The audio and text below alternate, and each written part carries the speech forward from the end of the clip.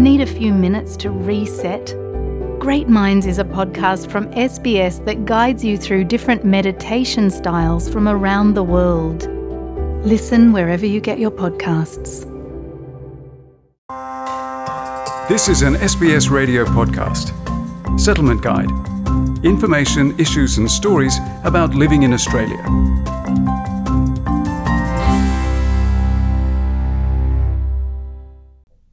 The 2019 Australian federal election is just around the corner when we will elect members of the 46th Parliament of Australia. So how do elections determine our next government? Amy Chien-Yu Wong has an overview. The Australian federal system constitutionally divides powers between the Commonwealth or federal government and 6 states. All laws made by Parliament must pass through both the House of Representatives and the Senate, and then signed by the Governor-General. Sydney University's Professor Rodney Smith says the federal government plays a key role in Australian politics. Primarily because it collects most of the money that governments get to spend in Australia. It spends a lot of that money on its own programs, but it can also say to the states and territories, we're going to give you some of this money back, but you have to spend it in a particular way. You have to spend it on roads, for example, or you have to spend it on education, or you have to spend it on hospitals. So the federal government is arguably the most important level of government in Australian politics. The Senate, often called the Upper House, comprises 76 members, 12 from each of the 6 states and 2 from each of the 2 territories. Its main role is to review legislation that comes from the government of the day. The Senate often sends those proposed laws to a smaller group of senators, a committee, to examine them in more detail and ultimately decides whether or not it likes those proposed laws. It might suggest amendments, that is changes to those proposed laws, or it might say we don't like this law at all, go away and think about doing things a different way. Senators serve a 6-year term, with half the Senate elected every 3 years during the federal election. When the men who wrote the Constitution in Australia in the late 1880s and 1890s came up with the idea of having a Senate, part of their idea was that the Senate would be a bit of a break on radical ideas, impulsive ideas that a government might have. So in order to do that, they decided that one good way of achieving that would be to have only half the members of the Senate elected at any one election. The House of Representatives is often called the Lower House or the People's House. It currently consists of 150 members from electorates of roughly the same population size across Australia, serving a 3-year term. However, there will be 151 members at the 2019 federal election due to redistribution.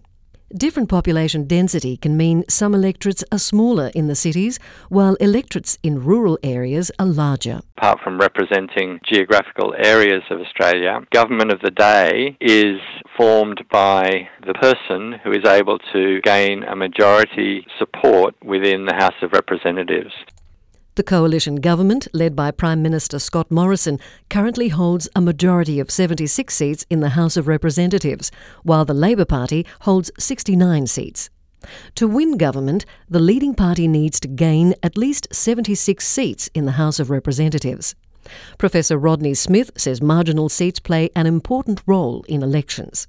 A marginal seat is a House of Representatives seat in which the 2 major parties, the Labor Party or the Liberal National Coalition, have reasonably even levels of support. If we think about there being 100% of voters in an electorate or a seat, then if, say, 51% of those support one party and 49% of those support another party, that's a very close election outcome. And so a marginal seat describes a seat with that kind of balance of support. So it could go to one party at one election and another party at the next election.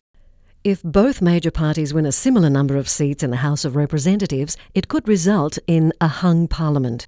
The most recent example was the 2010 election, when neither of the major parties gained the 76 seats needed to form government. This led to a Labor minority government being formed with support from 3 independent MPs and the Australian Greens Party. A hung parliament refers to a situation where maybe out of the 150 seats, Labor might have 72, Liberal National parties might have 72, which leaves 6 seats in the hands of independents and minor party MPs. So because the Prime Minister and his or her government has to have the support of a majority of members of the House of Representatives, it means that neither Labor nor the coalition in that circumstance can automatically form government. They have to negotiate with the independent MPs and the minor party MPs in order to form government. 1 in 4 Australian residents are born overseas, and nearly half of the population have at least one foreign-born parent. This cultural diversity, however, isn't reflected in Australian politics. Often parties pre-select candidates to run in elections who come from a relatively narrow group of people. Typically they'll be men, typically they'll be people who've worked in the professions, typically they'll be people who speak English as a first language, and that's what they grew up doing. Deakin University's Professor Fethi Mansouri is Director of the Alfred Deakin Research Institute for Citizenship and Globalisation. He believes political parties need to diversify in order to engage with new and emerging communities. Until we start to see the demographic diversity that we have partially at least represented in the leadership structures that we are developing in Australia, there will always be a bit of a gap between political elite in this particular case and the electorates that they're trying to talk to. And there are a lot of issues that migrants are really, really interested in and care about. I don't think the government or the opposition, for that matter, or maybe some of the minor parties have been able to articulate those in ways that are accessible and understood easily by those communities. Over 15.6 million Australians are expected to cast their vote on polling day.